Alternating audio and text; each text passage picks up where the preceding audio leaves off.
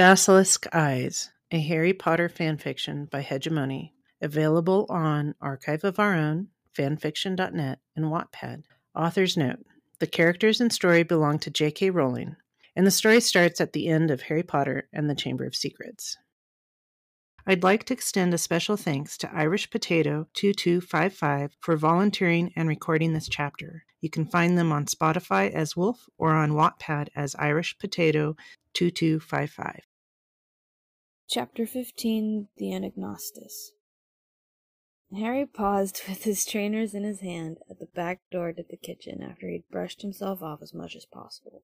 He was tempted to race upstairs as fast as he could go at this point, as he still had to think carefully as he moved through the house outside of his room, but he knew that to give in to that temptation would alert Aunt Petunia to the fact that something was up.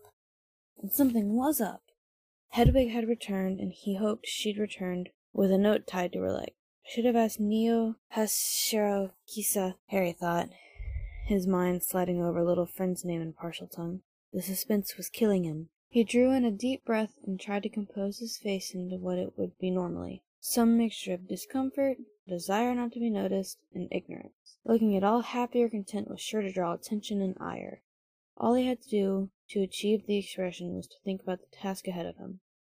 Aunt Petunia told him that after potting the petunias, she wanted him to go do a thorough dusting of Dudley's room, in anticipation of his arrival on Friday. He had been emotionally scarred the last time when he uncovered a pair of Dudley's pants, unceremoniously stuffed behind a short row of books, decorative no doubt. They were encrusted and stiff and ugh. The thought that he'd had put his hand on them was enough to make him retch a little. He'd put them in the bin because no doubt if anyone else found them, somehow Harry would be blamed. Slowly, Harry opened the door and walked through the kitchen, finding landmarks with his outstretched hands. I'm going to have to figure out a way to move around the house so that I don't look so blind. Dudley's going to terrorize me. I guess I have 2 days to get more comfortable with the layout, he thought. As he moved through the hallway, he considered sealing his room so that Aunt Petunia couldn't hear the message from Hermione. He wished he knew a spell. There has to be a spell. I should have paid closer attention in charms. I hope Hermione's figured out how to send an audio message that isn't as loud as a howler. I should have taken the message off of Hedwig in the garden. Why didn't I just do it there? He chastised himself. He knew why, though. Nothing was worse in the eyes of the Dursleys than the possibility of the neighbors finding out what a freak Harry was. He made his way up the stairs, then across the hall to his room, where he closed his door but didn't lock it. The sound of the lock would definitely bring out Petunia snooping, even though she was on the front porch arranging the petunias. Hedwig was in her cage. He could hear her nibbling on the scraps he'd saved for her from breakfast. He went to the window and closed it, then went back to her cage and accepted her nuzzles into his hand and stroked her. Thank you, Hedwig. Sorry I had to send you up here. Thank you for understanding, he said as she nipped at his fingers. I know.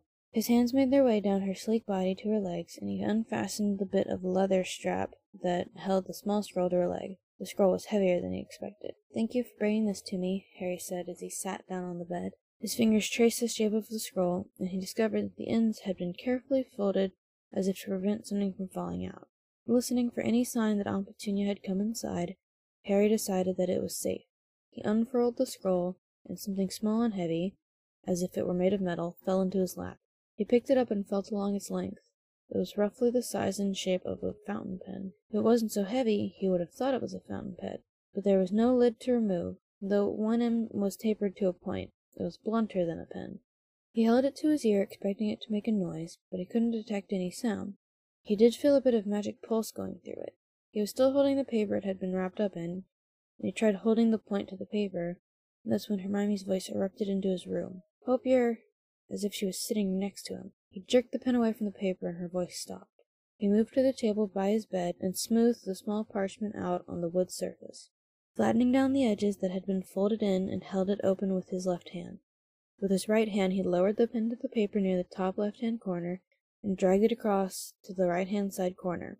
Hermione spoke to him again, and his heart filled his chest. Hearing her voice was a balm, and he let her words wash over him. This was way better than a howler. Dear Harry, I hope you're okay.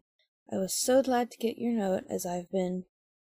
Here the pen ran off the page, and it took Harry a second to find the line again.